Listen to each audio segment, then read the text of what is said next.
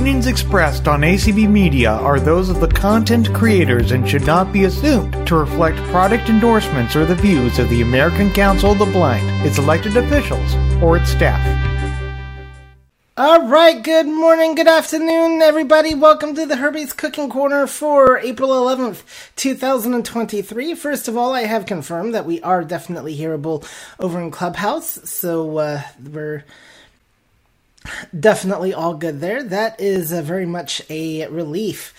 All right, so today we are going to actually have a very special guest with us. And that is going to be Twinkling Tori's brother. First of all, let's welcome Twinkling Tori. Hello, Tori. Hello, Herbie. Hello. And we are going to be interviewing your bro today. I think he's, older than you?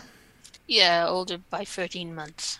13 months, okay. Well, that's probably still a big deal back when you two were a lot younger. Well, actually, it's 1 year, 4 weeks, and 8 minutes.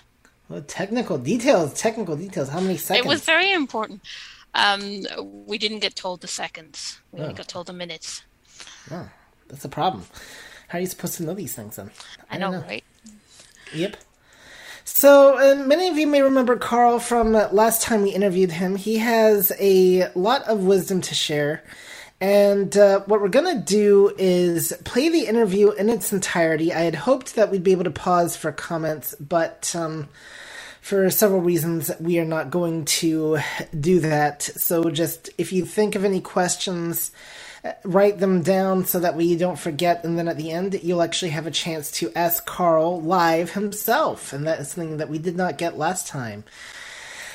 And on that note, Tori, did you have anything you'd like to say before we roll the tape? No. All right, then, guys, so get ready. We're going to learn about oven safety. We're going to learn about cutting techniques. We are going to learn about specialized equipment and, his views on it anyway. And then we're going to get into some food as well at the end. So enjoy. I am here with Carl Portman once again. Some of you may remember him from last year and the very successful interview we had. In fact, it was so successful that the comments at least seemed to imply, why isn't he doing the call instead of me? Okay, maybe it wasn't quite like that, but he was definitely well received. This time, I have my co-host with me to help out, Twinkling Tori. Hello, Tori. Hello, Herbie. Now, since you two are brother and sister, hopefully you two will get along on this call, and if you don't, I will probably not edit it out, so... Well, thanks for the heads up. Yeah, we'll behave. We'll behave for now. For now. So, Carl, just for any of our new listeners again, just why don't you give us, again, a brief background of who you are and all that? Yeah, absolutely. So, hello, everybody. I guess the important things from the point of view of cooking show, I'm totally blind. I'm in my late 30s, far too late 30s, actually. I've been blind pretty much all my life. I went to specialist schools for sort of up to the age of about 10 or 11. So I guess early elementary school in the US. Sorry, I'm not 100% sure on how the systems compare. Middle school. Yeah. So for the American listeners here, which I'm pretty sure everybody is, when he refers to the hob, he is referring to the stovetop and or burner. So just giving you that translation key right off the bat. Last time when we did this, we talked about the stovetop, we talked about campfires and things like that. So let's talk about perhaps the most important one, the oven. Okay, so the oven for me is probably what you'll use the most. It's a clean way of cooking because you put everything in a pot or a tray or a tin. Definitely. And then you take it out and it's a clean way of cooking. Oven cooking, it has an advantage in that you often prepare everything cold, not exclusively, of course, and then you put it into the oven. So you've not got so much kind of prolonged contact. Something that you often find with an oven, I guess, is the door. The main risk when you're using an oven is the oven door. So if you open an oven and, you sort of then reach in to pick out your tray or to put your tray in, you've got both hands holding the tray, perhaps. You're roasting pot, and then you don't know what's happening with the door. So is the door going to swing back or something like that? So that's I think a particular risk with the oven. How do we manage that? First of all, we don't open the oven too quickly. We don't sort of push the door back so that it sort of like reaches its maximum kind of opening or bounces off of the counter, sort of the cupboard next door and bounces back. Take it slowly. I mean, that's the answer with a lot of things, really. Take it slowly. You can get long oven gloves, or maybe make sure that you're wearing kind of long sleeve clothes, but not drooping sleeves. And we might have talked about drooping sleeves. We'll talk about them again later, really. But, long sleeves so that if it does swing back, it doesn't necessarily, there's some protection there. With some things, you might be able to put something into the oven with one hand and use another hand to secure the door. Or you might be able to get something that you can use to sort of like from the handle of the door to sort of to hold it back if you're nervous. But you want to be careful, I guess, about doing that, because obviously holding a pot in one hand can be quite heavy, harder to balance it.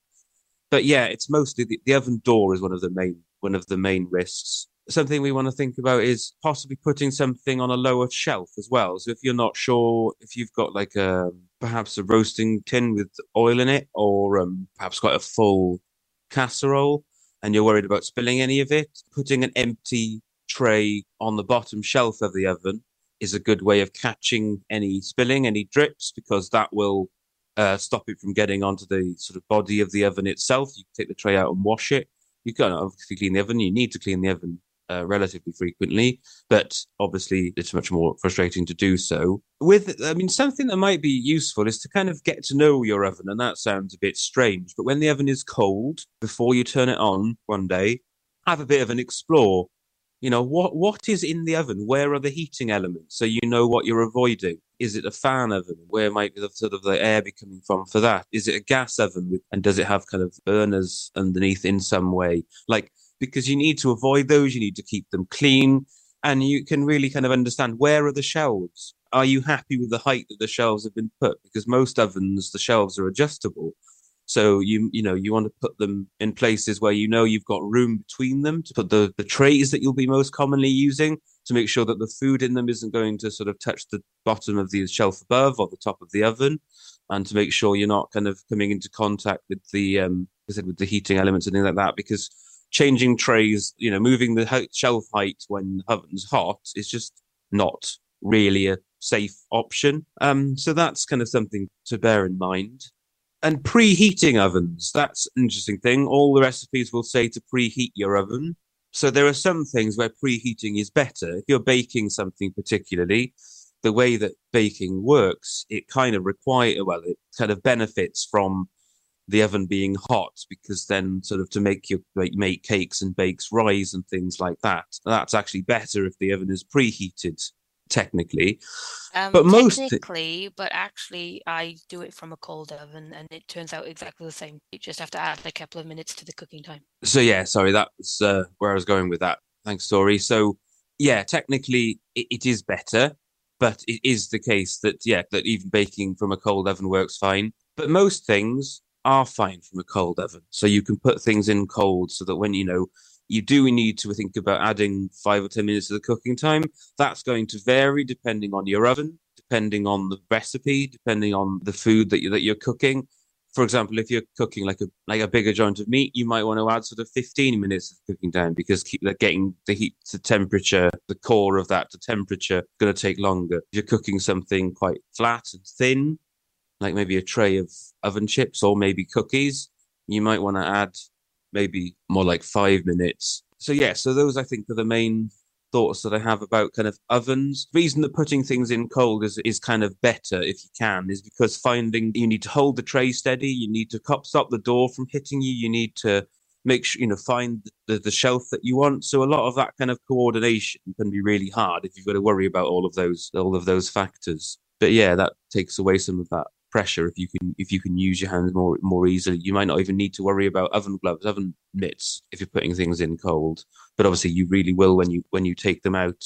As with all cooking, really, sometimes people think about like draping a tea towel over their arms, like a dishcloth or something over their arm to protect them from the oven door, and that can be fine, that can be an option, but it can slip. If you have a gas oven, perhaps with burners in it or something like that might sort of dangle down and you're not quite sure where that's going. That's why that's always a bad idea, really. But if it's all you've got, it kind of might be okay. But I recommend looking for, longer sleeved oven mitts or long sleeve clothes to kind of help with the door, really. Very good. Where do you stand on the whole moving the tray thing, moving the shelves thing? Because there's a lot of discussion and debate about that. Moving the shelves in what regard? Well, some people are saying that you should constantly should adjust your shelves depending on what you're making, while others are arguing that, especially being blind, it would be better to leave the shelves where they are so that you can become familiar with where they are. And on top of that, too, another aspect of discussion and heated debate, for the oven. Oh, okay. Is that, should you move the rack forward before placing your pan in and then move it back into place before closing it? Or should you just leave it in place and kind of been covered from several different angles? So, from two perspectives. Firstly, dealing with moving them for the purposes of cooking, because things say put in the top of moderately heated oven or something like that. I leave my racks where they are. I have one quite near the top of the oven, which I would then put trays of things on. But then I have one quite near the bottom. So then there's space between the two of them for casserole dishes or big pot roasts or something like that. And I tend to just do it like that. Some ovens will work better than others like that. I have, like I said, I have an electric fan assisted oven. So the heat tends to be fairly regular, fairly even throughout the oven with those type of ovens. So that's what the fan assisting thing does. Some ovens, particularly I think gas ovens, are really quite fussy, and they do have quite different temperatures at different parts of the oven, actually. So that will depend on your make and model and the age and things like that. So you might need to do that, but I don't, because I can't really be bothered, to be honest with you. Everything cooks fine. You might need to think about adjusting cooking time depending on where things fit, but that comes with practice as much as anything. The question about whether or not to move the rack out to put a tray on it, that's an interesting one, actually. My thoughts are that probably I don't think it's safe. I don't think that, for me, the safety element, because if you do pull the rack out and you pull it out too far and then you rest your tray on it or put the tray on it at the wrong point and then you sort of pull it out further and it tips, you've then got a hot rack bouncing around, falling into your lap, which nobody wants. And then you drop the tray, which falls off of it, and you've broken the tray and spilled your food, and you've still got a hot rack bouncing around. So I would not, but then again, the advantage of kind of experience. So I think that there were too many risks, I would say. I can see the advantage, though, because it would stop the door from swinging shut, perhaps, because it would hit the rack before you a little bit. It would, or it could anyway, depending on how far out it is. Yeah, I think there are too many risks, really, though, personally. So that's my opinion as well. Yeah, I personally think it's a little bit too risky myself. I think what happens is you get people who go blind later on in life and sometimes think, or they need a different kind of reassurance. I know in one case, there's something to do with the low vision and how that throws their sense of direction off, and so it gives them something to measure by. Another thing that I really found interesting about your comments is, so I wonder if your ovens work a little differently than ours, because our typical oven is you open the door and it stays open until you actually close it, so it just comes out flat. So I take it your doors for the ovens are not as stable? There are different designs of cooker, really. So, and as much of anything, actually, it's about how flat the stove is, really, how well positioned the stove is. So you do get ovens where the door opens down flat in front of you. That's a design of oven. I don't think we have those here for lower ovens. Like a lot of maybe countertop ovens might have, higher up ovens might have doors that sort of that swing down. Mine's got flat. one that goes down. Oh, okay then. Well, there we go. We do have them. That's cool. Well, technically, I think you're in England and she's in Wales, correct? Yeah. So even though it's the United Kingdom and it's supposed to be one country, there could be a... Yeah. Interesting. Yeah, it could be. But yeah, pretty much all of the ovens over there are the door comes down type call. Okay, so something to bear in mind with that, is to think very carefully before resting. I mean, because that could be a useful thing to use, to have that kind of oven door. But I think you want to be very careful as well about resting things on it. Don't put too much weight on it. Be careful that you don't kind of get your elbow on it and stuff. Watch your shins. Definitely. I mean, like, I don't open it until I'm ready. Going back to your point about knowing your oven. So, guys, if you ever go to a different country, that's going to be doubly important. You want to really make sure you know how that oven works first, because it could be something completely alien than what you're used to. And if I ever go to the UK and I cook over there, I'll have to really pay attention to what the oven door does, because that's something I would not have thought about. So that is good. And then, the fact that our oven doors stay open, I think it gives us an advantage, too, because of the fact that I'm good enough to where I don't need oven mitts to put something in the oven. Taking out, that's a whole different story. But I can also, with the oven door being open, it gives you the advantage of being able to use 2 hands instead of 1 to put something in the oven. So I don't know if you can, for any UK listeners out there, if you or anybody that has an oven that doesn't have the door open type flat, maybe you can advocate for getting a different type of oven. I would argue that's a little bit safer, but then again, there's also the fact of what you're used to. So Go ahead. Probably, if you shopped around, could get the ones with the doors dropping down in England as well, probably. Yeah, and I mean, I guess it would be sort of safer if you can afford to, if that makes sense for you, then otherwise, just be aware of where your door is and what it's doing. Yeah. Yep. But that is definitely interesting. So springform oven doors. All right. And the other thing I will mention with preheating an oven, like a gas oven is going to heat up quicker than an electric oven. That being said, I wonder when it comes to preheating, if it's, well, I guess, Tori, your oven is electric. Like, I was wondering, would gas be better to put in something in cold if it's baking, just because it's not going to be warming up and warming up and warming up. It's going to go from, like, cold to hot, and that might make things bake a little bit more evenly. Yeah, my oven is electric. So my stovetop is gas, right. But the oven is electric. Yep. See, I remember things from your kitchen tour, so I actually do pay attention. Who knew? Wow. I'm glad I was sitting down for that revelation. Definitely.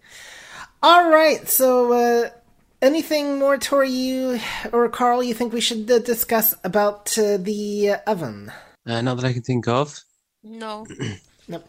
I will definitely say use 2 hands when taking something out of the oven, if at all possible you can.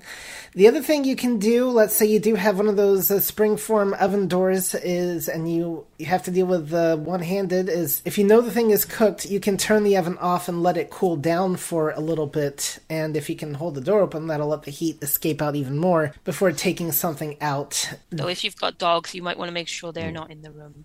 So guide dog users, don't leave your dog in the room while you've got the oven door open.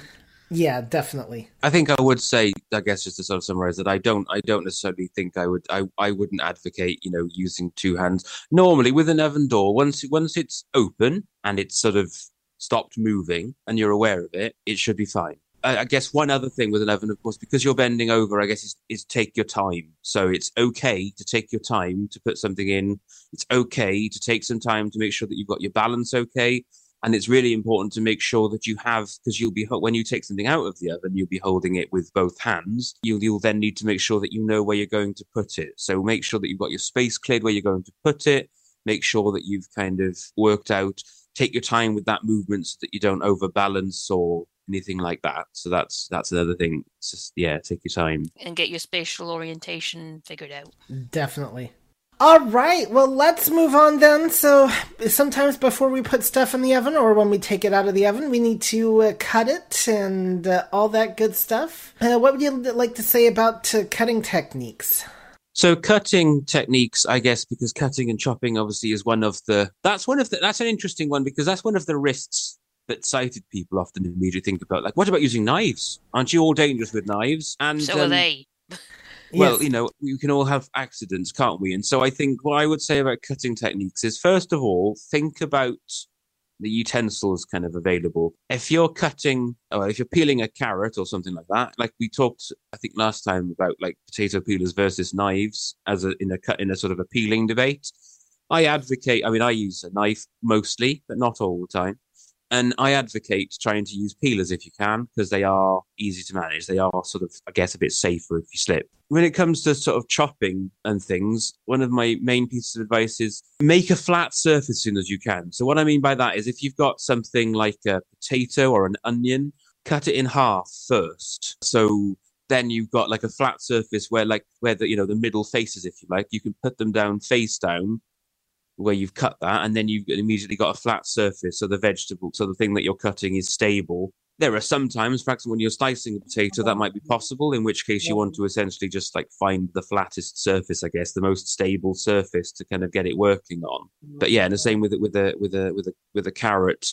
You might be better off, for example, cutting them sort of julienne, so cutting them along into sort of matchsticks rather than circles first of all, because you can then get used to cutting a carrot in half and then it's flat and then you can work on it like that, or have half circles, I guess, so you've still got a flat base to work from.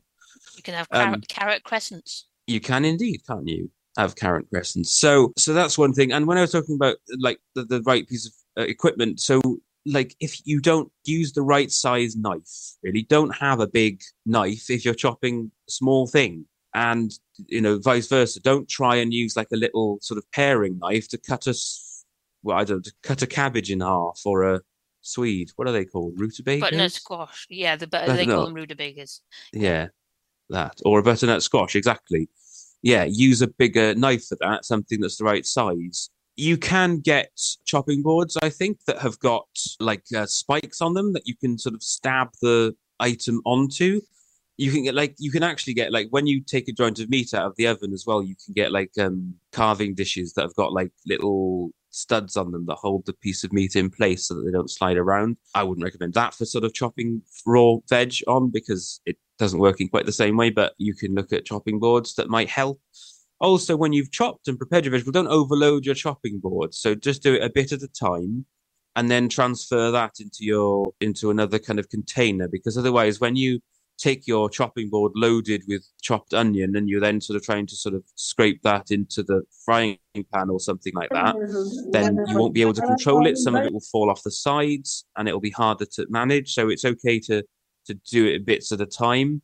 You can, something else, there's a piece of equipment out there, an ordinary piece of kitchen equipment, which is a kind of chopping gadget. It's used for sort of chopping things quite finely, this is, rather than sort of larger pieces. But basically, it's like a little circle, perhaps 3 or 4, perhaps 5 inches, 4 or 5 inches in diameter. And then there's sort of like a lid that goes over it, which has got a chopping blade in it. And the lid has got like a plunger on top of it. So you put this thing over the circular base and you press down on this plunger, and it's like a manual chopper, basically. And blades come down from out of the lid, chop down through the thing. You do that a few times, and because they retract when you let go of the thing. It's a manual thing. It's not electric or anything. And that's a way of quickly chopping something safely. But again, it's a specific piece of equipment. It's not going to work for all things. It's a gadget that's out there particularly for round things. If we like chopping round things, that's a useful gadget. Onions, radishes, I don't know, that sort of thing. When it comes to chopping things in slices, what I tend to do is I sort of measure them, I suppose, with my finger. So I'm right-handed. So I will hold, let's say, a carrot. I want to kind of cut carrot circles. So I've got a carrot in my left hand and a knife in my right hand. So my carrot is on the chopping board. I will place the knife at the right-hand end of the carrot, touching the carrot. And I will then use my left hand sort of fingers to sort of feel from the knife to, like, and move back, like, along the carrot to the thickness I want the slice. I will then lift the knife up and I will move the knife along the carrot till it meets the front of, not the top of. We don't want the top of our finger. And then you can sort of slice down. I've described it quite laboriously. It's a bit quicker than that, but that's a way of sort of measuring your slices. If you want to try and cut things maybe more evenly or something like that, that's kind of a way to do that. But again, like I said, we want to make sure that we're placing the knife in front of our guiding finger, not on it. And that we're really quite confident when we're ready to make a slice that our fingers are out of the way. And time is so important. One of the things to be assessed for eligibility for welfare benefits in the UK, there are a number of different criteria that they assess how you're affected in your daily life. And one of the things is timeliness. So how much does your disability make it slower for you to complete everyday tasks than might be expected of anybody else. And as a blind person, chopping and preparing fresh ingredients is what makes cooking take so long. And it's okay for it to take a while. You might have to plan and you might have to prepare, and think ahead, start cooking earlier than you might otherwise have done so. But it does take longer. That's just a fact, because you have to be safer in a different way. And so that's the thing with chopping. Take your time. It's okay to take your time. When you've got 20 years experience, you might be a bit faster. You won't get those if you lose all your fingers after 6 months. One way you can do the taking your time thing is maybe do some of the prep work earlier in the day and then put the stuff aside until you're ready to cook it. Yeah, I've got some ideas about timing and things like that to come up later, yeah. I guess there's no time like the present to talk about timing, unless, Tori, did you have anything else we should ask about the chopping and slicing and all that? No, but I do want to add a comment. Something that will potentially help with getting the stuff from the chopping board into the container is to get a chopping board like the one that Carl got me, which slightly folds on the edges, so it kind of creates a pourable area. So you can stop the stuff falling off the sides while you're pouring it on into the stuff. Yeah, it creates like a kind of a guide, and it's available from an ordinary kitchen shop as well. It's not a specialist piece of equipment. It's just from an ordinary cookware shop. It's my favorite chopping board. All right, I'll have to look into that, because I do make messes when trying to transfer things from the cutting board to the pot or container or whatever, so that would definitely be useful. I think Amazon sell them. All right. Well, you can get me a link, and maybe we'll include it in the email notes when we send out to things later on, to the cooking list and all that. Whatever these things are we have. I have so many. Anyway. So for anybody that's tuned in late, we are interviewing Carl Portman. He is the brother of our fabulous co-host Twinkling Tori. He is a second-time a guest here on the Cooking Call. The victim, yep. So, and Carl's had a lot of experience cooking. He's actually cooked longer than I have. So, let's continue on then. He was cooking well into the last century, so I just started at the very end of the last century. So, Herbie, it's Andrew. Anyway, so let's talk about timing then. And what tips and tricks do you have for timing? I know we just talked about doing some things well in advance. That can definitely help. Yes, so timing then. So timing is really important because, and it leads on to sort of a thing I want to talk about with expectations, the expectations that you have on yourself and the expectations that you think other people might have of you as a cook. So I want to start with a bit of an anecdote, which is there's a UK TV chef called Jamie Oliver, who may be internationally famous to some of you, I'm not sure. And he had a TV show called Jamie's 15-Minute Meals. He declared that you'd be able to cook these meals in 15 minutes. The trouble is that in our kitchens, none of us have people to prepare all the ingredients ahead of time. None of us have time-lapse photography so we can watch things cooking more quickly. None of us have the professional experience that he does. And the ability to do probably a lot of editing behind the scenes, too. So. Absolutely right. So there was so much editing, and that was a major criticism. I would like to point out, in Jamie's defense, he does do his own prep stuff. It's just he does it so fast, and then there's time-lapse stuff.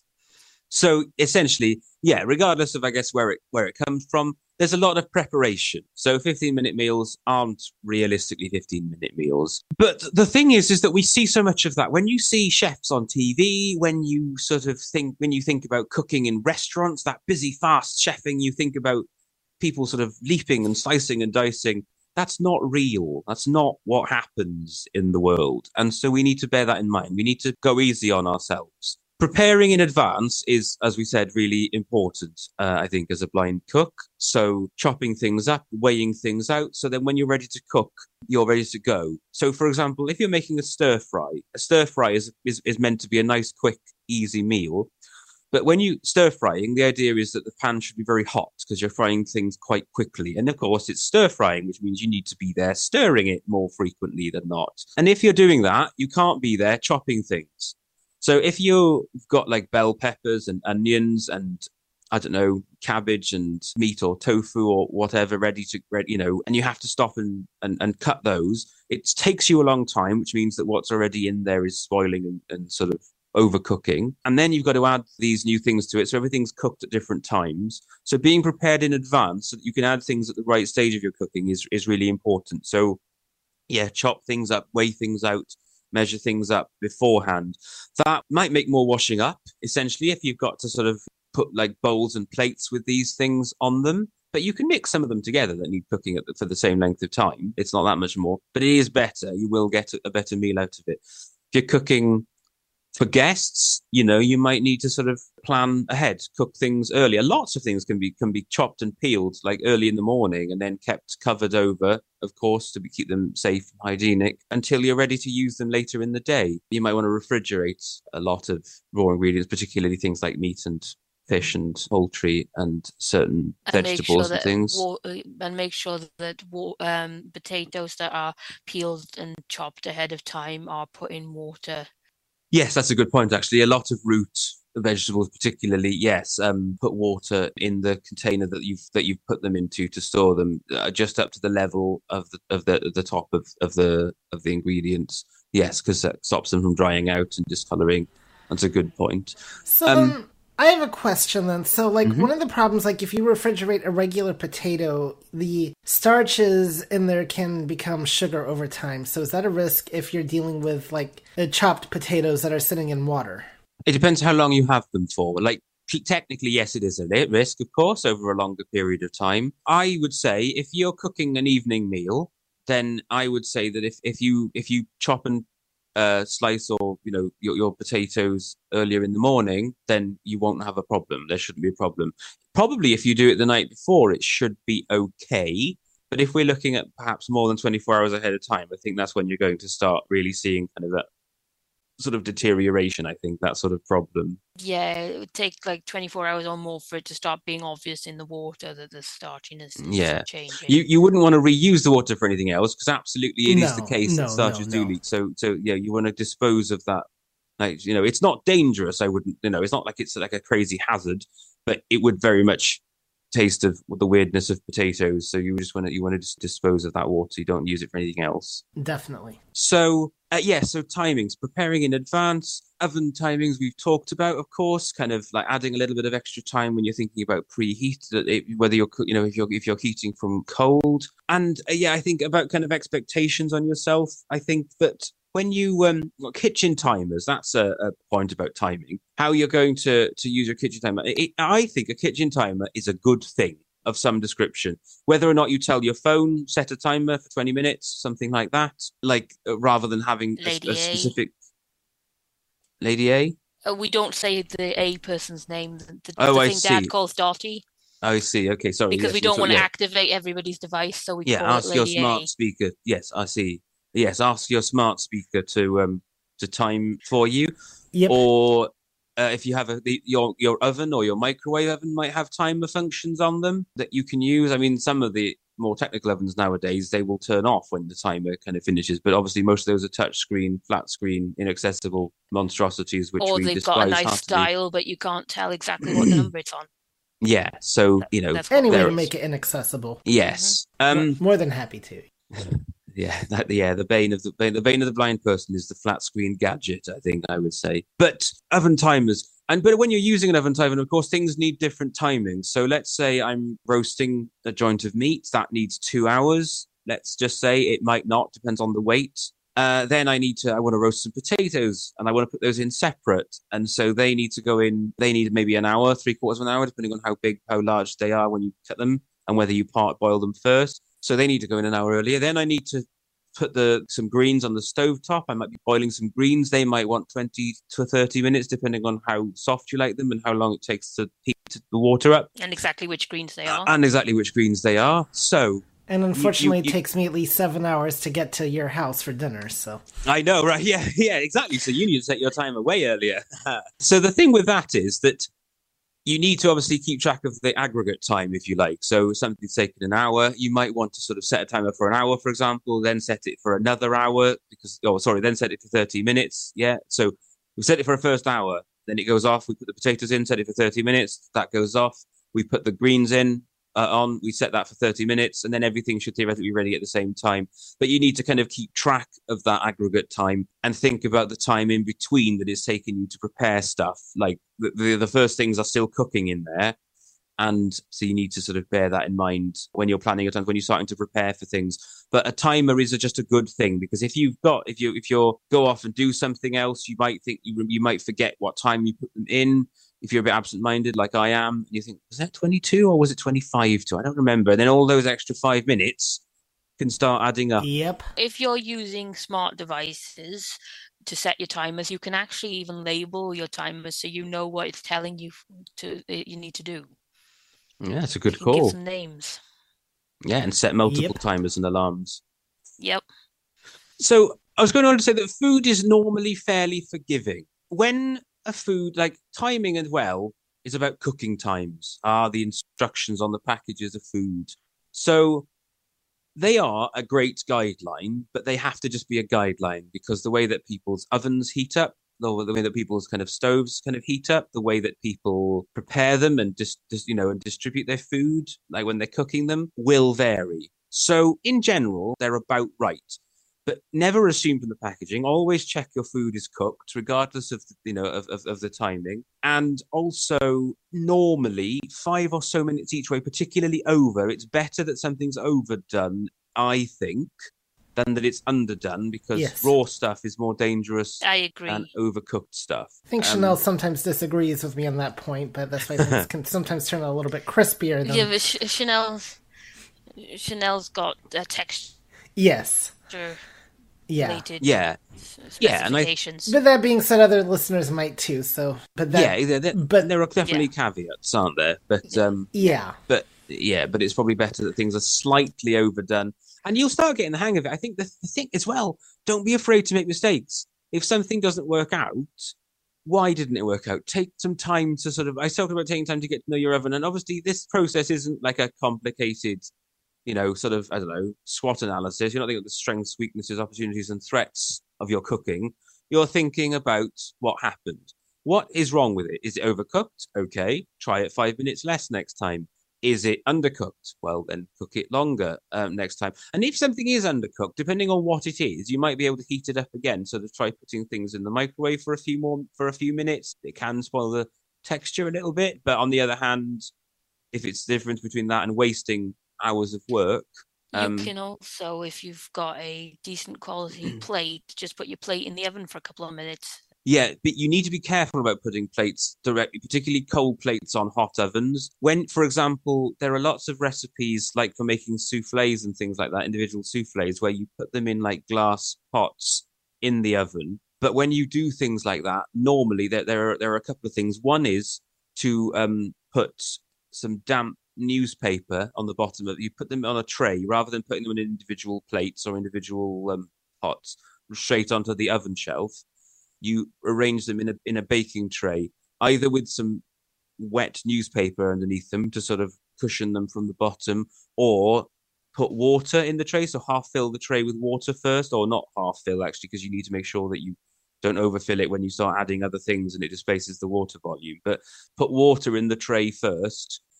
That's because glass isn't good. You need to make sure that what you're putting in the oven is oven proof. And a lot of, I think, domestic crockery isn't designed for that. So you need to be careful. But Tori is right that the right things in the right way can be okay. And that's why I said depending on the plate you've got. Yep. Now, one thing I will mention is for anybody that's cooking at any restaurants or health things over here, we cannot use newspaper the way they can in the UK. So just thought I'd have to wanted to mention that. So here you might, but there are definitely other paper like foil things, or you could probably use like parchment paper or something maybe. I would certainly say when I talk about using newspaper, I would obviously not advocate that in a catering environment. That's not necessarily a positive health and safety thing. That's where you would really, water is better. Really, you should put water in. I've seen recipe books that have advised using newspaper. I've never done it, I must admit, but I've seen recipe books that advise using damp newspaper. But yeah, you should put water in them, really, because the water is actually going to make a more even temperature as well. All right, we have to put the disclaimer in, because if somebody starts a fire and says, "Well, I learned I can use newspaper," and he did also say wet newspaper. If you do use that, I did say wet newspaper. Yeah. Yes, and he means wet, not barely damp. Yes. Yeah. So, all right. Yeah, and sometimes no, the it's a news is good so point. bad you want to burn the paper anyway, but no. Yeah. Yes, but not in the oven. So I think are we done with timing? I think we might be done with timing. I think yeah, I think we're done with timing. Yeah. And remember that if you have other disabilities to consider as well as your blindness, and you need to do a little bit of prep work and then go off and do something else because you can't sit for long or you can't hold stuff for long or whatever, that is okay too. Just allow for that when you're planning your timing for prep work. Yes, indeed. Let's talk about the good and the bad about specialized cooking equipment. Now, there definitely can be some good ones, like that foldable cutting board that Carl had gotten Tori and we were talking about, but I think you and I have some very similar opinions on this particular subject overall. Yeah, I think in general, I don't find most specialist equipment to be that helpful, but I think it's really important that everybody tries different things to see what works out. So I didn't have any when I learned to cook as much as anything, so I didn't use any, and now I'm just not used to it. And now I find so, for example, a lot of specialist equipment tries to cater for so many people. So you might get something with larger, easier to grip handles, which is great if you're perhaps struggling with things like arthritis or some other dexterity problems, but actually can be quite unusual when you're used to using standard utensils. If you don't have some of those difficulties, some pieces of equipment which are quite useful, you can get rubber mats which are used to hold things in place. So if you've got like a hot dish that you're serving from and you need one hand to hold the serving spoon and the other hand to kind of guide it, but when you then scoop something out, you're knocking the bowl, the pot, whatever the food's in, and that's sliding across the surface. You can get these rubber cutting mats, which are good for most temperatures. They're actually particularly good for cold things, like if you're holding a mixing bowl and you're trying to mix ingredients for a cake or whisk up perhaps batter for pancakes or souffle or whisking up an omelette, perhaps. So they can be kind of useful because they will sort of hold things in place so you can use your hands for the things. Because obviously the hands are our depth perception. And so using two hands for a project is the aim when you can't see, really, I think. But mostly just, using ordinary stuff, because ordinary stuff is designed to be really user-friendly. They want you to keep using their stuff. The manufacturers want you to like their thing. They want you to like their style of thing. And so they want it to be like ergonomically comfortable. They want it to be effective. They want it to do what it says on the tin. Because if it breaks, they want you to come and buy their one again. Pieces of equipment I think that I find quite useful in the kitchen. I do have a set of talking kitchen scales, weighing scales. We need to make sure there are two ways of cooking. Some people absolutely do what you could call seat of your pants cooking, where it's mostly about guesswork. And actually, I do that with quite a few things now. But the first time I cook something new, I nearly always follow the recipe because the recipe's there for a reason. So see what it's meant to look like. Then you can change your mind. Then you can modify it. Then you can start getting experimental. But try first to see what it's meant to be like. The only time I modify from the first time is if I'm veganizing something. Yep. Yeah. Otherwise, it's one time I'll do as I'm told. So yeah. Well, there you go. Something I'm not going to get into there. So weighing scales. I put labels on things. Braille measuring cups. Braille measure, absolutely, yeah. Braille measuring cups are great, and I have a Braille measuring jug as well, because I guess those are things that are relatively important. Is kind of getting quantities right in particularly in baking and stuff like that. Most savory cooking, like sort of pasta bakes and casseroles and stir fries and whatever, actually, it's not so much. It's not such a problem. It's all about like adding ingredients to taste. If you really like kimchi, then put a lot of kimchi in your food, which is a type of Chinese, Japanese cabbage, I think, isn't it? Or Chinese cabbage. Yes. I can't remember which Chinese one. cabbage. But if you don't, then put less. Blending soups is an interesting one. So I use a perfectly ordinary hand blender, like an electric kind of hand blender to blend soup. So when you cook soup, this is an interesting and potentially messy and fraught project for everybody. So there are two types of soup, really. There's chunky soup and then there's kind of smooth soup. And when you have a smoother soup, and a chunky soup is more or less a stew, essentially, but with more water in it. So you put your ingredients in and you, might sort of fry some of the softer veg a little bit, and then you'll add the rest of the ingredients and the water, and simmer that till everything's ready, and then eat it as it is in the stock. So it's kind of like a runny stew, I guess. But most soups are blended at least partially. So you'll do all of that, and then you'll take it off the heat, and then you'll put a blender in it, or put it into a blender, and you'll blend at least some of it, so that's a good way of thickening soups as well. That thickens them up. But of course, what's actually happening is that you're sort of hurling hot, like wet soup around the kitchen, which is not advisable. When you are blending soup, if you're using a hand blender for soup, it must stay submerged. That's a particular trick. So make sure that the hand blender isn't like you aren't lifting it out so that it's because if it's at the surface level of the liquid, then that's when the blades can sort of start flicking stuff everywhere. So keep that submerged. If you need to lift it up to move it to a new place, turn it off. Turn it off, lift it out, put it in, turn it on.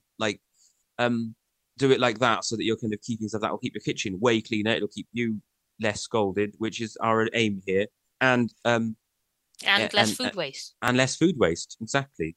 When you are blending with a hand blender, though, or with an electric whisk, if you're whisking a cake or something like that, you need to keep two things. One, keep your hand out of the pot, regardless of how desperate you are to find out where the prongs and blades are. Do not do this. You should keep your hands out.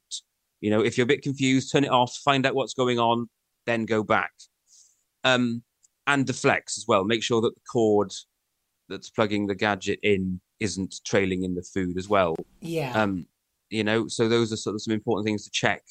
Again, it might make it take it longer, but it is much better than being electrocuted, dismembered, or scalded. None of those things are good cooking outcomes. So those are sort of things. A palette knife. So a palette knife, for those who aren't aware, is a flat. It's kind of a knife with a rounded end. It doesn't have sharp sides. It's designed and it's quite flexible. It's quite a sort of a flexible, sort of thin, like flexible kind of metal.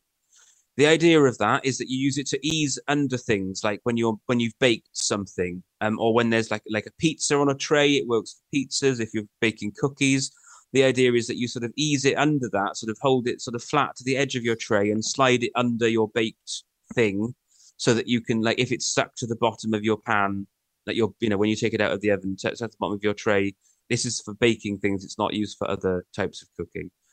And then you can sort of ease it, because if you sort of try and slide a fish slice or a fish slice or some kind of serving implement underneath something, but it's not properly released from the base of the tray, then you could pull it to pieces. You could end up flipping it over and pouring all of your pie filling or your pizza topping everywhere.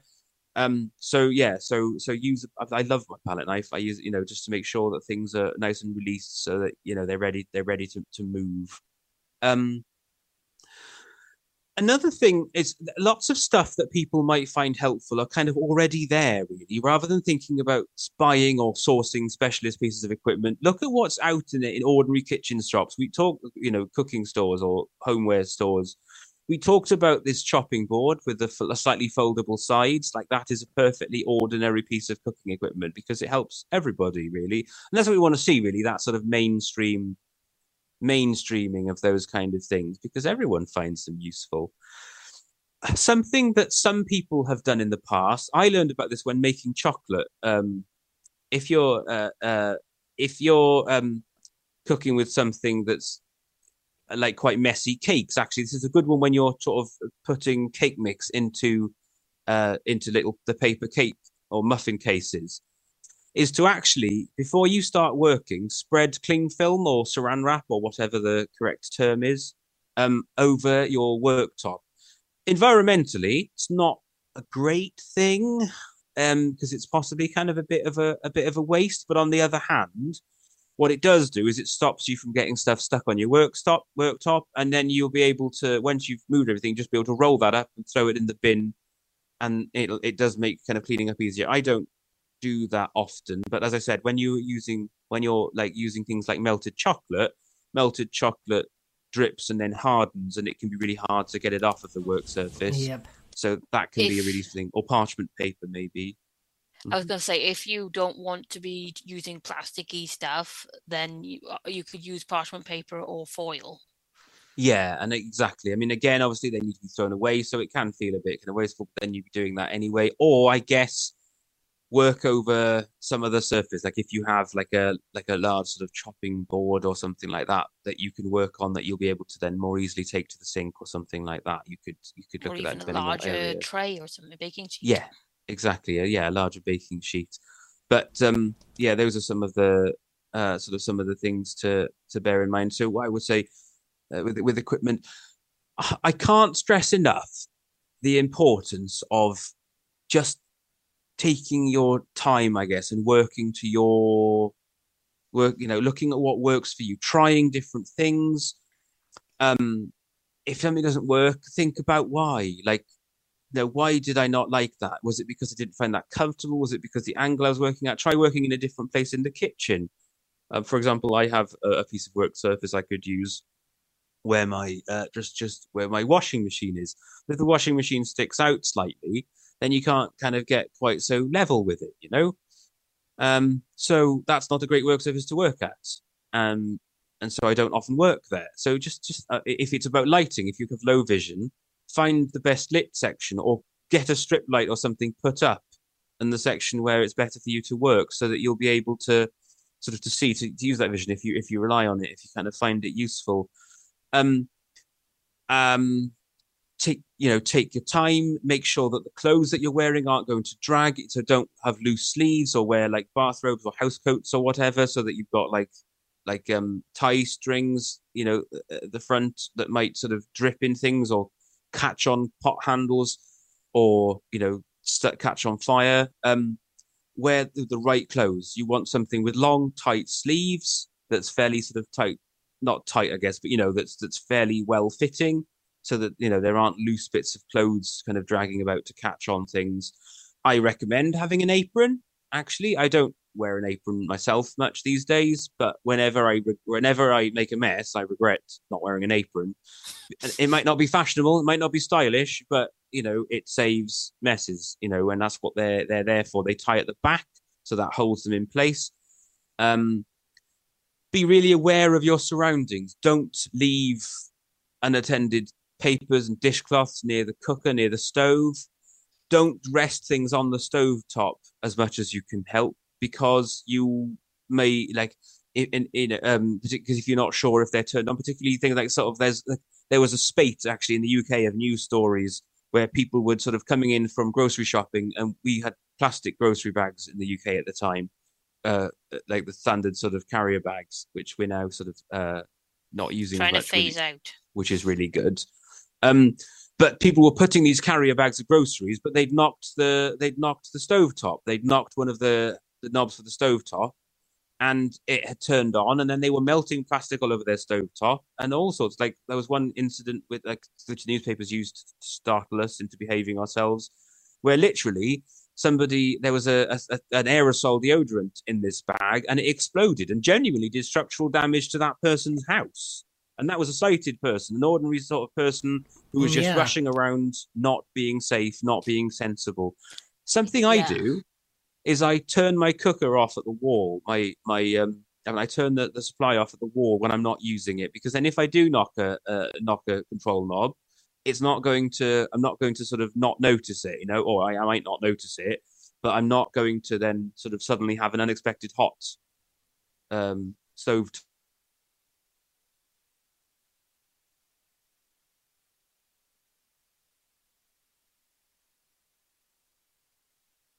You put the sighted person in your house left on top of the stovetop. Now, one thing I will mention over here is, because we use a lot more circuit breakers and whatnot, before you look into if you consider turning off the power supply to your thing, your stove may or may not be on the same circuit as like other appliances like your fridge or whatever, so something to make note of if you try double check that. Yeah, that's a very good point. Absolutely. Yeah. Yes. And one other thing, which kind of should be one of the first things really, is the pan handle.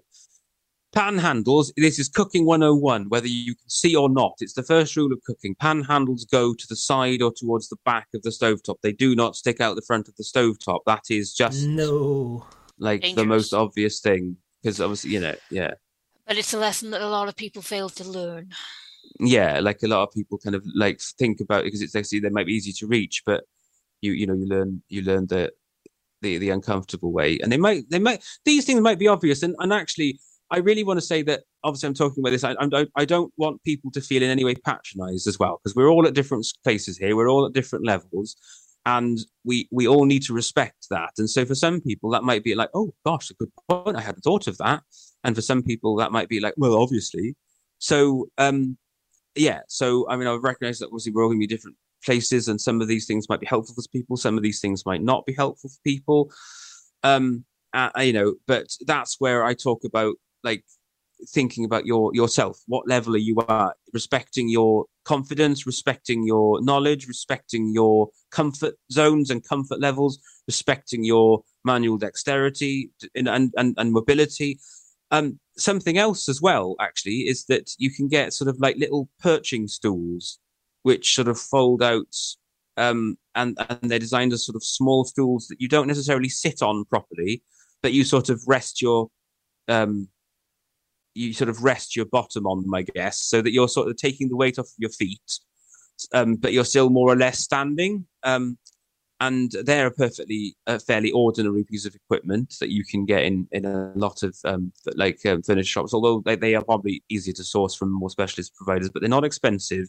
So if you have mobility difficulties, or if you're unsteady on your feet in the kitchen, carry that with you, have that with you, so that you can move that to the new place where you're going to sit and work, if you're going to chop vegetables, or if you're going to sort of stop somewhere to dish up, or even if it sort of helps you to give kind of a stable thing to move hot, something, I don't know, to sort of sit at the stove, or perch kind of in front of the stove. Just respect what your needs are, really, because that's okay. If that's what you need in your kitchen, no one has a right to tell you otherwise. If that's what helps you to be independent, it is still independence.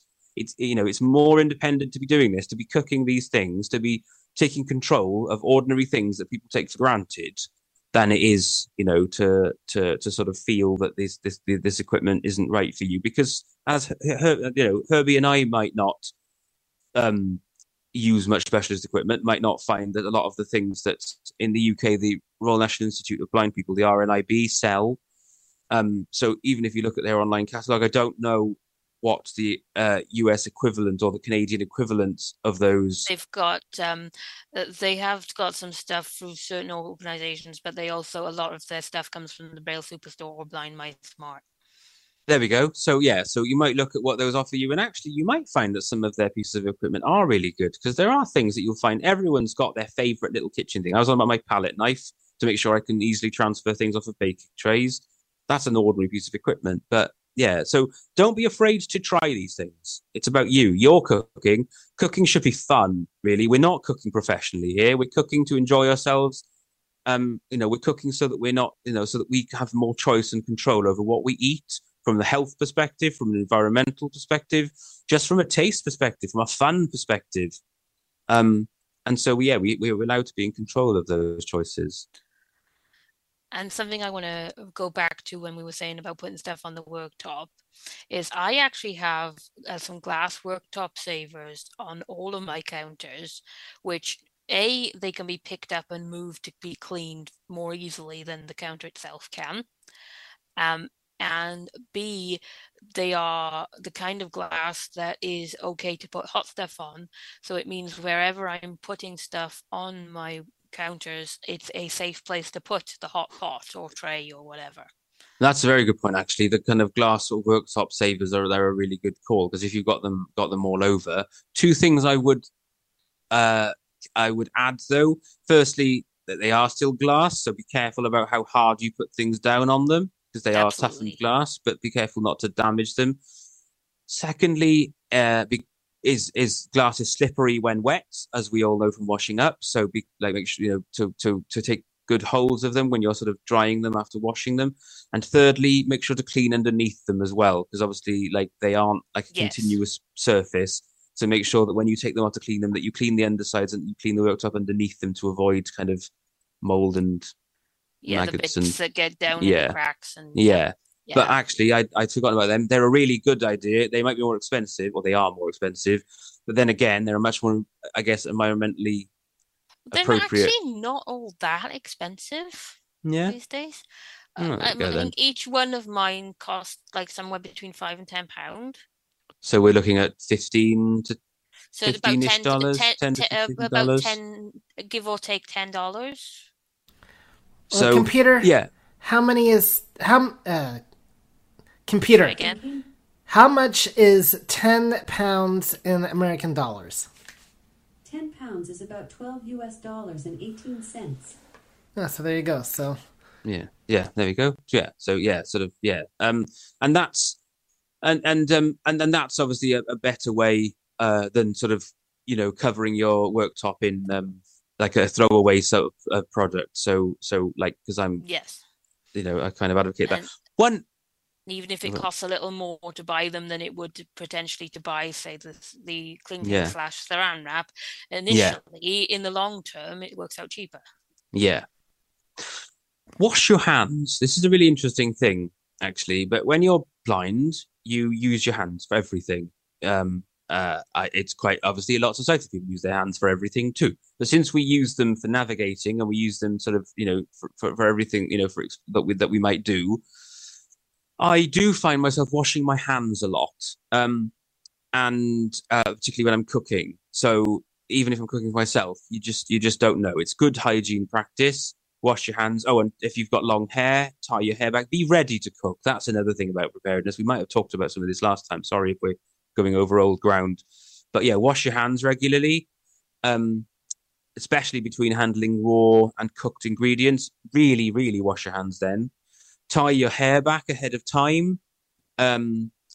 And you might want to wash up as you go along as well. So have a sink with hot water in it so that, particularly if you've got limited space in your kitchen or if you haven't got many utensils and you need to reuse things, you want to wash them up properly, really. If you're starting transferring between using them for meat or vegetables or for raw and cooked things, or just so that they're clean, ready to go again, that will give you more space to work with. And, or if you have a dishwasher, put stuff in it as you go. Yeah, unless you're going to need it again, absolutely. Put stuff in it as you go, because then, and also that means loading the dishwasher then doesn't feel like such a chore because it's essentially done as you go along. I love my dishwasher. I want a dishwasher. I want a dishwasher. Like environmentally, I suppose it's not great with energy prices the way they are in the UK. Like you might think, but I still love it. It's my concession to the. Yes, to the modern world. I only don't have one because I don't have a space I can put it. Oh, no, our apartment didn't come with one, so otherwise I'd get one. Yeah. Because of the way the cupboards are, there isn't anywhere I can put it where it can reach plumbing. I was lucky when my kitchen was last fitted. I was able to leave a space. Yes, but you own your house. Oh, I didn't know that. Not when that happened. I didn't. No, but you do now, which means that if you didn't have a space, you could say, "Well, I'm going to make a space." Make one. Yeah. Power. Yes. And the commitment. I don't own a house, gosh. So one other point on specialist equipment is, I think, labeling. So labeling jars. There are lots of different labeling solutions that people find work for them. There's a gadget that you can get in the UK, which is probably the piece of specialist equipment I would say I use the most in the kitchen. Actually, it's called a pen friend, and it's basically sort of like the size of a They have them over here too, yep. They do have them. Yeah.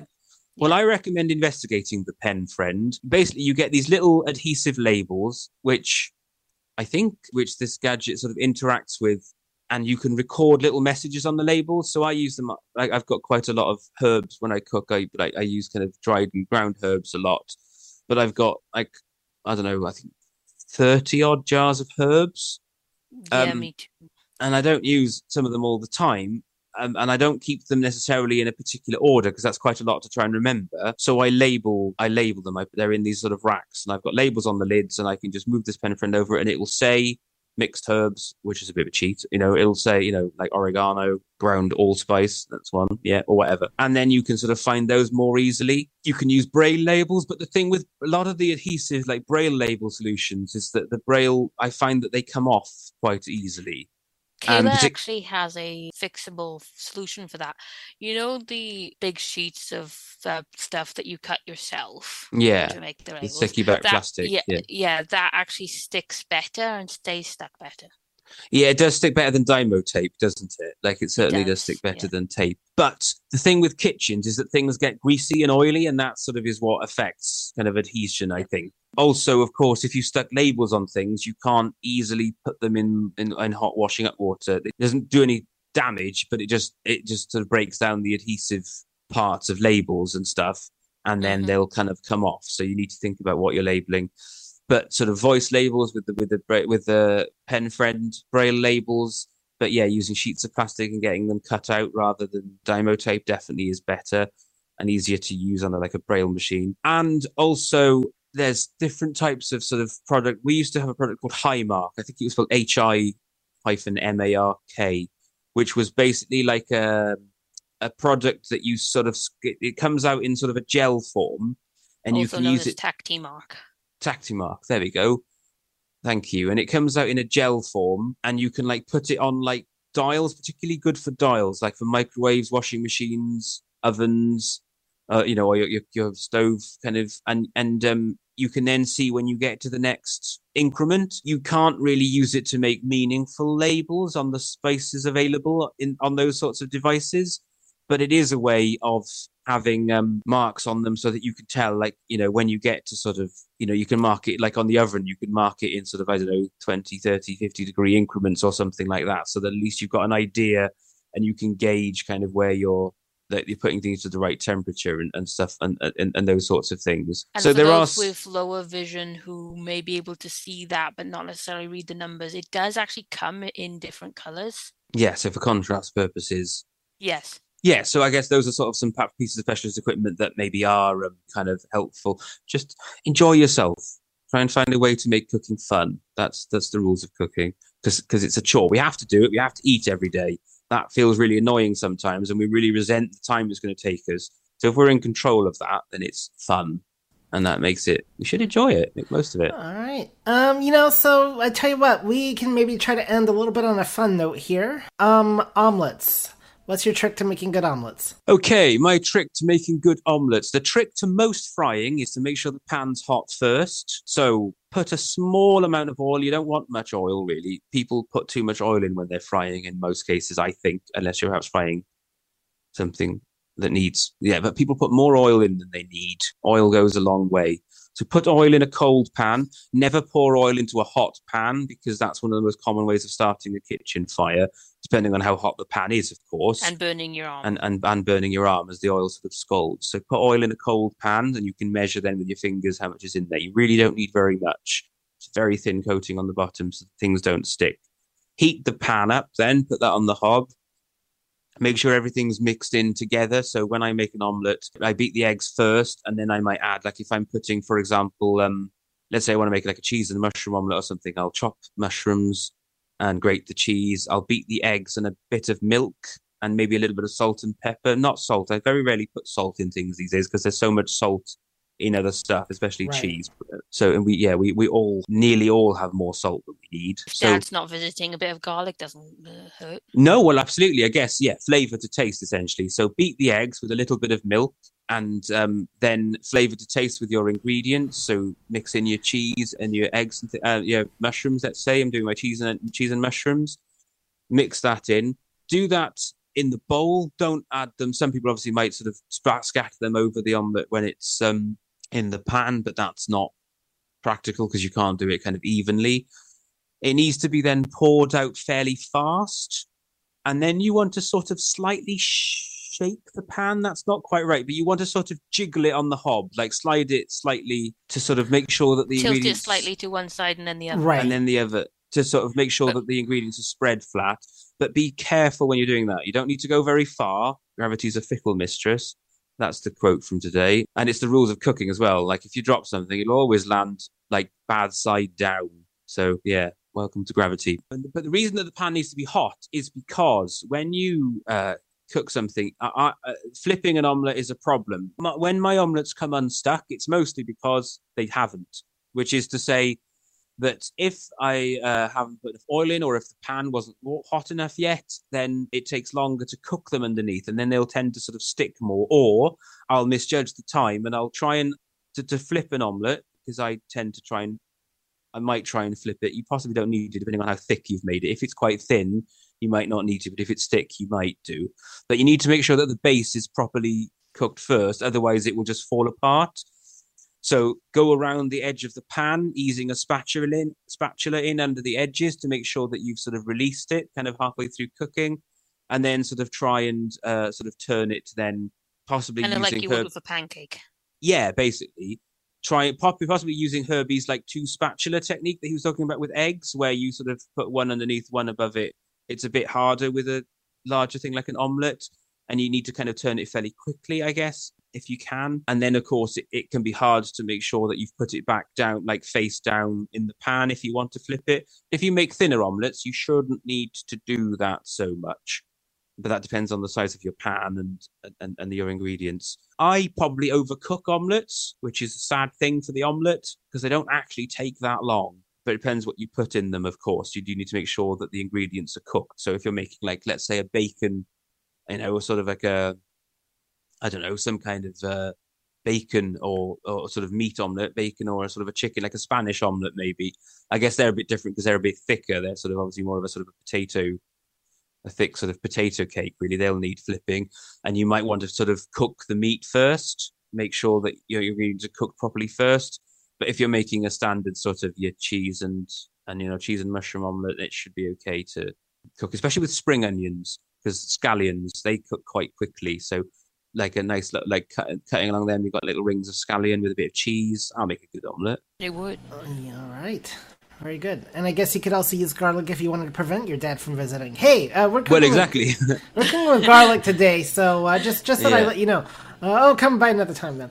So there you go. Pancakes, and you also mentioned those. The thing I've always thought about with pancakes is, you want to be careful when flipping those because you don't want them to come apart too much. But I guess if you make them smaller, that would probably solve that problem. Yeah, use a smaller pan. Well, over here, we tend to make them smaller than you guys do anyway, Herbie. Oh, that's a good point. UK pancakes are thinner. That's one of the main things. When we have pancakes, we make thinner pancakes, more like a crepe, like a European crepe. Yes. Yep. And so we tend to make them thinner.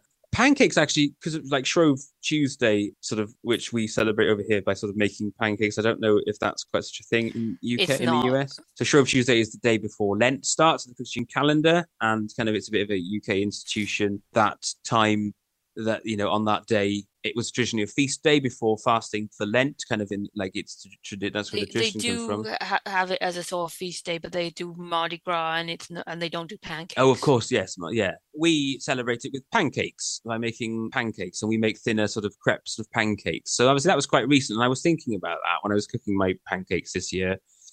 So I made American style pancakes. I had a couple of thick ones. Well, there's no accounting for taste. No, actually, American pancakes are great. And one of the things I remember most, actually, when I came to visit a friend in America, is the pancakes. Just how much maple syrup you can get one pancake to absorb. It's wonderful science. Right? I had it with maple syrup and blueberries. But thinking about cooking pancakes, I guess, we're thinking about sort of the techniques and things like that. Use the right size pan for the pancakes that you want. So I know that's a bit of a weird thing, but making smaller pancakes is often better because, as Herbie said, they're easier to control and easier to flip. If you spread a pancake across I have a large frying pan that I might use to sort of like make up vegetables and mince and whatever for the preparations for like chili or a bolognese or for cooking perhaps a big omelette or something like that. But then I have a smaller frying pan that I would tend to use to make pancakes, because even if they're smaller and you get sort of more smaller ones, like you can go around the edges and sort of ease the bases like off with a spatula, like I was talking about with an omelette, to make sure they're ready to flip. Make sure the pan is hot. That really is the secret with a lot of frying. I can't stress enough. The pan has to be really, really hot. Not like, don't sort of have it on like the highest setting, but you need to get the pan to cooking temperature before you put things in. Definitely. And that makes such a difference. And please don't check that it is with your hand. No. What you're normally supposed to do is to drop a very tiny amount of mixture in, and if it sizzles, then it's ready to go. That's what you're normally supposed to do with frying things. Like if you're frying, like for example, a savory thing, like, and you want to heat the oil for that, like for frying like onions and garlic as the precursor to a savory thing, you might want to put a very small piece of the ingredient in. And if it sizzles, that sort of often means that it's ready. I find with pancakes that you might want to overcook the bottom first. That's a bit controversial, but actually, if the base is firmer, then it will flip easier. And so you might want to say overcook the base and then cook it more on the first side than on the second, because obviously the second side will already be cooked. And that's possibly a fix for avoiding them breaking up, because my main problem is them breaking up. But that's about putting the right amount of mixed ingredients in, for the size of the pan, and it's about making sure that they're properly cooked and underneath. All right. Well, anything else that you'd like to cover there, Carl? I don't really know. I think I'm open to any questions. If anyone's got any questions, then I'm happy for them to come back via sort of Tori and Herbie. I'll be able to answer them either email. I guess they can report back, or else, I'm happy to come back again if you want me. I'm happy to come back and talk about sort of particular recipes. Obviously, I've mentioned a few different things that I cook. If anyone wants to talk more about specific, I guess you guys cover all of that. I think we should definitely arrange a call of some of your favorite recipes. I definitely think that would be a fun call. So. Yeah, and we can talk about them. But for now, just thanks for having me back. It's really good to be able to share this, because, as I said last time, I discovered on a forum where people were asking for advice about this, a computer game forum, and actually it struck me, because I take this for granted, like how new cooking is to a lot of people. And I think to be able to share that is really, really important, to take the mystery and the fear out of it. So I want to keep doing this for people. All right. That's why we do the cooking call. Yep. And Tori, did you have any last things that we should ask Carl? Well, why ask him on the thing where she didn't, by the way, so it's all good, when we can actually talk to him live, as that pretty much wrapped up the interview anyway. As technically we've got 15 minutes left. I'd booked the call, though, for 2 hours, so moderators and streamers, if you are able to stay longer, that'd be great. If not, then you're within your rights not to, since it is listed as an hour and a half. So Herbie, this is Andrew. Can I pipe in for a minute? Excuse me, in Clubhouse? Hold on, guys. All right. And Danette, unfortunately, I did not get a chance to tell you not to bring people on stage just yet, but so if you can, but we will get to you, Andrew, when we open up for questions, as you are kind of, I guess, first step. So hang tight just for a second there. So, Carl, first of all, let's make sure that, are you with us? I am indeed. Hello, Herbie. Hello, everybody. Can you hear me? Yes, we can. Hooray. Hello. Hi. All right, so, Tori, did you have anything, or should we jump right into questions? I don't have anything at the moment. I don't have anything, so shall we jump into questions? We shall jump into questions. All right, Andrew, you may go first, and then we'll go to Zoom. I apologize for being out of order. It's okay. I don't have a question so much as I have a couple things that I just want to say that I do particularly. When I'm doing vegetables, for instance, for a stir fry or something like that, I use separate bowls for each of the vegetables, and I use the bowls then to transfer those vegetables to my cooking surface. That's one. Also, when I'm doing eggs, I always crack my egg into a small bowl, and then I use that to transfer it into the fry pan, so I don't get eggshell, hopefully, and stuff like that in with the egg. The other thing, when I'm using, I use a good butcher knife, and I recommend them. If nothing else, that's one really good tool to have, a good butcher knife that's thickish, strong, has a good blade. And when I'm chopping something like a celery stalk, what I do is with my knuckles, I kind of put my fingertips down on the celery, and then I press my knuckles forward against the blade. And that way I keep my fingers out of the way of the chopping action. And then you just move your fingers backwards and chop along. The other thing, when I'm chopping onions, I'll rest the blade kind of like to the tip, and I'll put my hand on the tip of the blade, and I will pivot as I'm chopping, and that hand holds the blade down, and then you just re-scrape the vegetable into a pile again, and then you repeat the action. So you're holding down the tip of the blade, and you're just kind of seesawing around, and your fingers are out of the way totally. Anyway, those are some tips that I do all the time when I'm cooking. I just thought I'd throw that out there for people. Thank you, Andrew. Those are great tips. Yeah, if I can kind of come in, this is Yep. Carl here again. I just wanted to sort of, I want to agree with that sort of thank you, because I think this is really important that obviously everyone has, like, there's a few things I recognize there, like certainly sort of with that thing with an onion where you sort of go around, almost use the point of the tip of the blade as a sort of a pivot really, and go around in a circle to get sort of small pieces. I think that's something I can definitely identify with. And I think it's really important for obviously everyone to be able to share their different tips and techniques and stuff like that, because obviously everyone has their own way, and and it's really important to sort of try the different things and what works for you. Preparing stuff in advance. I think earlier in the interview, I talked about that kind of preparation being your friend, and certainly I agree with that. Putting pre-chopping things, putting them in their own small bowls so that you know what is what, you know where everything is. It's ready to go when it's time to cook, and measuring something or cracking eggs into a bowl like ahead before you add it to your main mixture. Cakes is another example. A lot of weighing scales allow you to zero the scale, so you can just add new things. But obviously, if you if you tip too much of something in, then you can't take it back again, kind of without mixing it with other stuff. So absolutely, those kind of preparation things I can really identify with, and are definitely something that I do, and they're really sort of important and sort of they're really kind of good things, and it's just really good to have other people's perspectives. One thing I will say is, I realize that America gets grief for using a totally different measuring system, but I honestly gotta say that if our measuring system means we get to use measuring cups and measuring spoons rather than scales, I'm a lot more in favor of it than than I thought I was before. I don't know. I'd have to get used to this idea of weighing things in the scales if I went to the UK or whatever. I actually use the systems interchangeably, and it's all your fault, Herbie. Ah. Because it depends on the recipe, and I just do what the recipe says. I brought measuring cups especially so I could follow your recipes. You're welcome. Thank you. Well, gotta spread the influence somehow, I guess. All right, do we have any questions over on Zoom? We have two hands. We have Heidi, followed by Roberta. All right, Heidi. Hello. Yes, I'm one of the frequent offenders. And I have the slack chop that you were talking about. That has the blades that come down.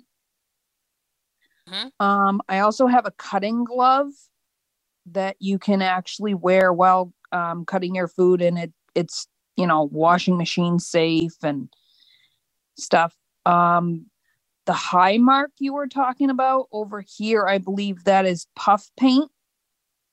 Puff paint is something different, but it serves a similar purpose. I was going to say, okay. So some of the specialty stuff I use, some of it I don't. I actually have it's a rubber thing where you put your pointer finger and your thumb in it, and you hold like a potato or a carrot. That, to me, I don't like, because it's plastic and you really can't tell where one thing ends and the other begins.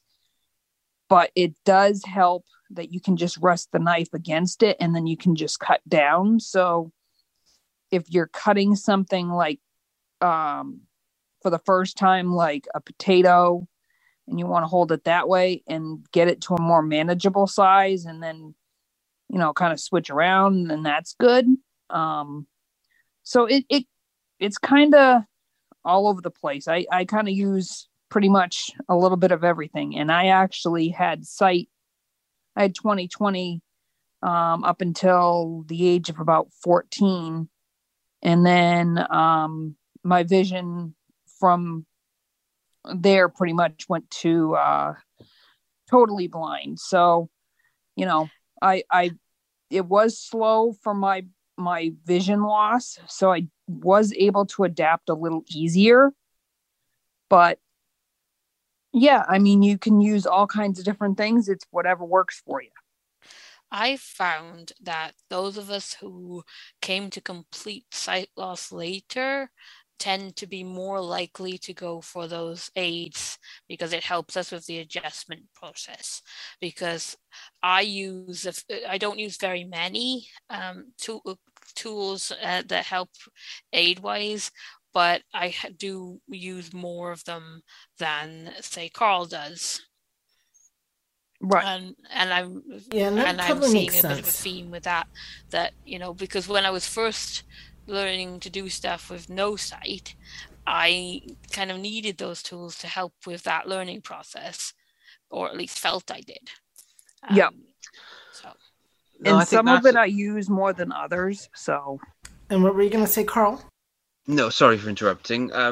No, I think that's those are some really important points. Like, I have a theory that when you're a child, no one has told you what you can't do. I know that sounds strange, but you haven't had that sort of life experience where you've learned used to doing something in one way. So if you want to do something, you'll find a way around it. But then when you're getting used to something in a totally different way, I think you cannot underestimate the impact that losing sight, losing like a major sort of sense or ability has on your day-to-day life. So absolutely, I think that it's really important to sort of think about those things, because and if those sort of like pieces of equipment sort of help with transition and then kind of carry on being useful, kind of, I think that's really important. I think it's kind of great that they're out there, and I think that's something that's really important. Like when people sort of talk about kind of the coordination that perhaps that maybe a lot, like perhaps a lot of people who are blind from a young age, is a bit of a generalization, but the coordination that they have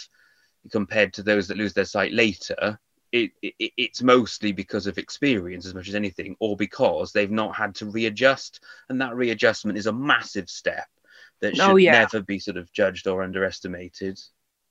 Exactly. Oh yeah. And we could have a very interesting philosophical discussion on being told what you can't do as an adult too, but that's a whole nother thing altogether. That's a different kind of call. That being said, people have told me I can't drive, and so far I've believed them. So that's probably for the best. Yeah, probably. Why? Because it's me driving or the blindness? Now, there's two different avenues. Anyway. So, thank you, Heidi. Yes, was that Roberta. all you had? The other thing is, I do have a pen friend, and there is actually, and this is kind of non-cooking related, but you can actually get labels that are fabric labels, and they can actually go through the laundry. Well, cool. I've heard of fabric softener going through the laundry, but I didn't know fabric labels could. All right, there you go. Well, now you do. Thanks, Heidi. So I guess you can put the soften with the label. Anyway. All right, very good, Heidi. And at some point, let's save this for the chicken fingers. So I'm curious about, I've heard of these cutting gloves. So yeah, we can talk about that on the chicken fingers call. Yeah, so anyway, that sounds wrong. Chicken fingers and cutting gloves. Okay, let's go to Roberta. Something more sensible now. I just want to throw out a suggestion or a comment regarding the pen friend. The peel and stick stickers are intended to be reused over and over and over. And so what I have done, rather than sticking them on containers like canned goods or freezer packages or whatever, I take I go to my recycle bin. I find containers that are plastic, like cottage cheese or yogurt container. I cut those into medallion size shapes. The shape is pretty irrelevant, but big enough to put a sticker on and to punch a hole. And then I put the sticker on that medallion, and then I use a rubber band to attach it to the object. And that way, when I'm done with it, I just throw it back into my jar that holds my pen friend and my rubber bands and my labels and, my supplies, and I can reuse them over and over and over rather than throwing them away. That's a great idea. Yeah, also, that is a good idea, actually. I've been meaning to do that with mine. I do that with magnets, though. I have like some small, you can get sort of small round or square magnets, so I use those to stick on canned goods. Obviously, they're only good for cans. But yeah, rubber bands is a great one, because it is absolutely reusable. When you do get a lot of those labels, and they are quite cheap, but on the other hand, they're not free, and you don't necessarily want to waste them. When it comes to sort of labeling stuff as well, I often try and ask people to put the dates on as well. The great thing about them is because you can just say absolutely what you want. If you want someone to read out the cooking suggestions or cooking instructions, if you want someone to read out the, I mean, I guess not too long, I suppose, but for all, you can get sort of basic cooking times. You can, if you want the calories, if you have to control your weight or your diet, if you want, the use by date, so that you can organize your food independently. Like, I think that's why I think I'm such an advocate of the pen friend. But anything that we can sort of reuse, and actually recycling the plastic is great. Don't go out and buy a new car. Just recycle, like you use plastic to save landfill. That's a particularly nice touch. And while you definitely can use the iPhone as a scanner, it works and it doesn't work. I have issues with it. I will use it. I do prefer my barcode scanner, honestly, a lot more, I will say. The various recognition apps are usable, but aren't always reliable. Plus, you also have the complication of what if your internet's down, because that does happen. That is a problem, because that would be a problem for my alternative solution. Sometimes, like with Seeing AI, I can get the short text to work better than the barcode. I agree there. And so what I will do, though, is I will just get the short text, because sometimes I just need to know what the box is, not necessarily the instructions. But if I do need instructions, the nice thing about frozen foods is you can usually Google them and get the instructions that way. And that really helps, especially if you're good with navigating the web on your phone as well. So you can even Google how to look up how cooking instructions for pretty much anything these days. Yeah. Nowadays, because so much of things are on the websites, actually, you can check the supermarket websites when you order something. Yep. If you order your groceries online, it's certainly in the UK, the supermarket websites often have the instructions, package instructions on the product page.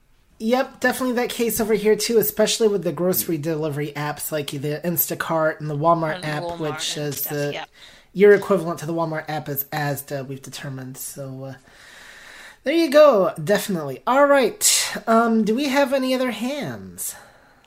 Not in Zoom. Anybody over in Clubhouse, Danette? Not in Clubhouse, no.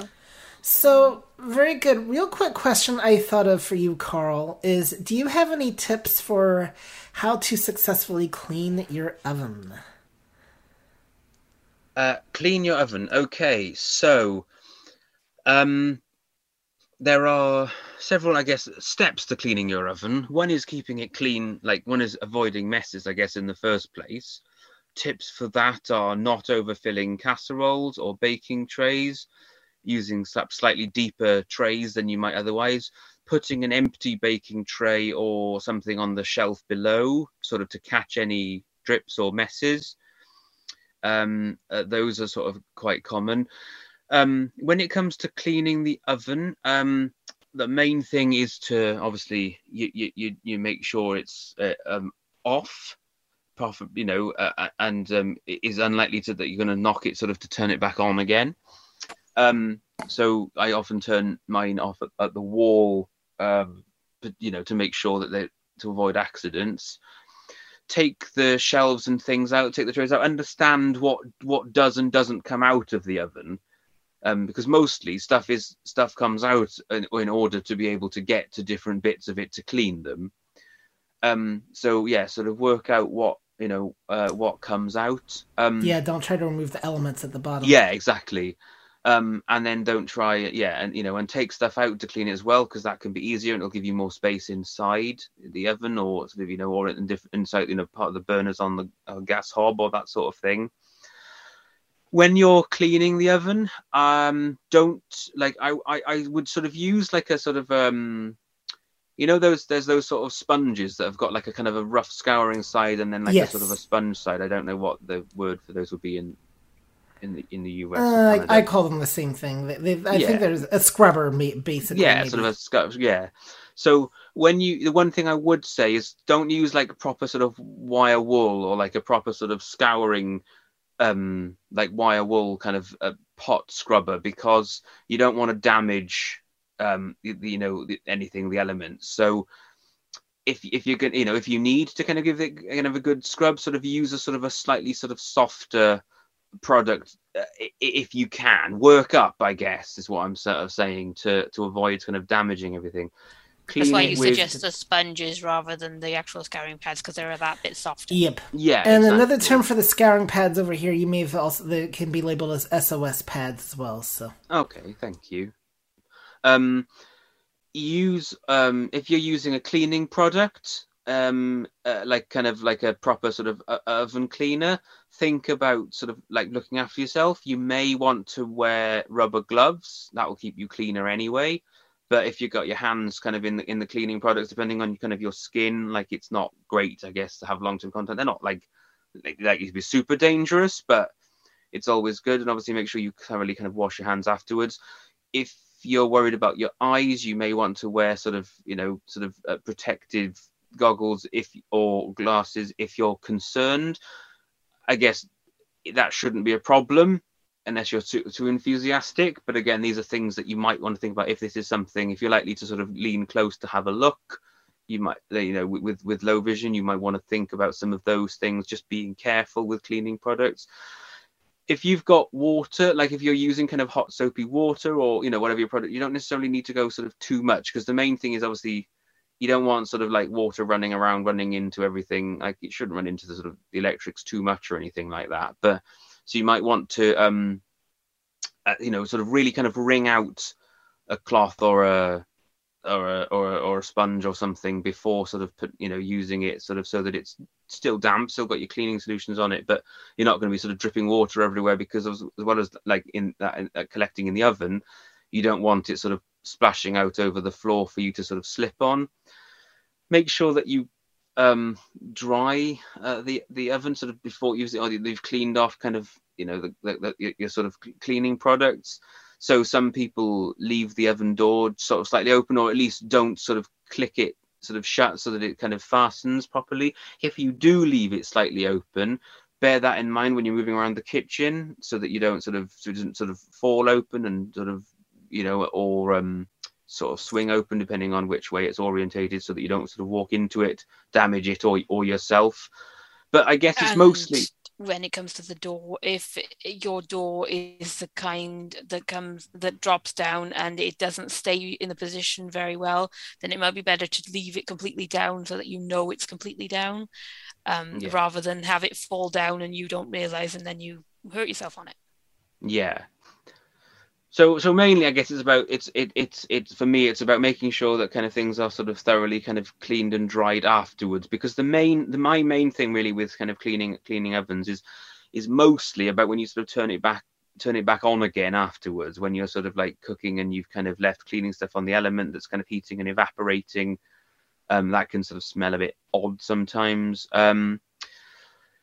In terms of sort of cleaning, I do think that the best thing is sort of to, do it quite quickly as well. If you have a particularly bad spill, once you finish cooking, then let it cool down thoroughly and clean it then. Don't sort of use it again afterwards if you can, because obviously you'll just sort of bake things on. The more you heat it and cool it, and the more you sort of it'll make messes worse and harder to remove. So that's one of the main things. Check it perhaps more regularly if, or if you've had a particularly sort of bad sort of spill or a shaky incident, then sort of, do it straight away. Don't let it sort of settle in.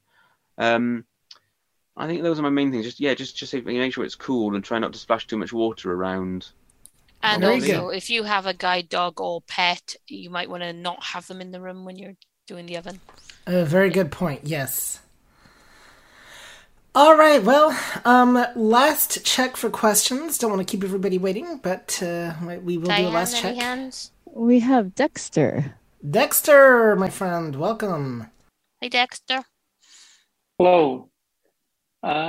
With regard to minimizing the cleaning and that, they do make foil trays that you can put down on the bottom of standard ovens. Yes. That help catch the stuff. And, if you have something that does happen, about 90% of the time it'll end up in that tray, and that really helps in minimizing the cleaning that you have to do. That is a very good point. Yes, go ahead. Sorry. With regard to the oven shelves and that, the standard oven shelves are made so that, there's a catch and you can't, take them out any further, and, they won't, tip over that. But what I have for being able to pull them out and push them in is I have a stick that's about 14, 16 inches long, 2 inches wide. One end is kind of shaped, for hanging on to. Then the other end has a V in it that can be used for pushing the hot oven shelf back in. And then about 4 inches from the end, there's a notch that is large enough for that, the rail, the front rail of that oven shelf. You catch that in there and just simply pull, and it'll pull it out. And so it's all done, without your hand ever being near it. That's a really neat tool. Yep. Yeah, and absolutely. As regards the shells being done so that you can't pull them out, in some cases it seems that way, but if you needed to pull them out, like to clean when they're cold, obviously, if you were to slightly raise the front so it comes out at a slight angle, some of them will then come you out have regardless. to specifically lift them up. Yep, Yes. Mine are like that, for instance, definitely. Where if you are just using that, that catch to just slide them out, and that you aren't lifting it up, and so it won't come out on you. Absolutely. Pulling the oven shells out is a really interesting debate as well. I mean, I think we might have touched on it earlier in the interview. I'm not sure. We did, yes. But because although I'm not a fan because of having kind of not oven shelves stuck out, and I'm sort of concerned about them sort of being coming out too far and sort of pivoting down a little bit and spilling your food onto the floor or anything like that. Like that's a bit of a particular. The way they're made in the U.S., they don't tip down enough to spill stuff. Well, that's good. Yeah, some of them do here.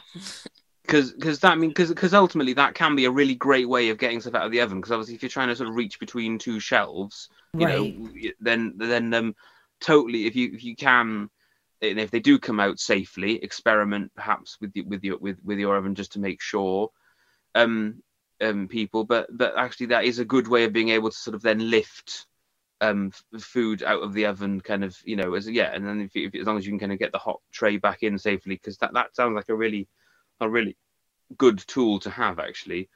It actually, I was at a summer orientation program for the blind, and as part of the woodworking class, we actually made them. And so it's basically just, a standard piece of wood about a 1/2 inch thick and 2 inches wide. And, you put the notch in that, basically kind of a hole that, kind of runs, from the edge down in and back towards the end. And that, and it's something that, if a person has a sighted friend that does any woodwork or that, they could do pretty easy for them. And Very good. I'm not in the U.S. right now, but, I could basically draw it up if someone, wanted, the basic design, or when I'm hoping to be back in the U.S. back in, probably June, August timeframe, hopefully. And at that point in time, I could even trace the outside of it. Awesome. All right. Well, hey, maybe that might be a good collab with the crafty people or Merle, who does woodworking. All right. I see that we do have another hand over on the Zoom side. Yep, Amanda. Hey, Amanda. Hello. The one thing I want to have people be aware of is make sure that you have a well-ventilated area. So open your windows before you especially use oven cleaner. Yes. It's really important. And also, too, is I know here in the United States, a lot of our ovens have self-cleaning settings. Be aware that once you push that button, your oven locks. So you must make sure that everything is out of your oven. Yes. And also open your windows, because there is a high possibility of smoke, and it will set off your fire alarms.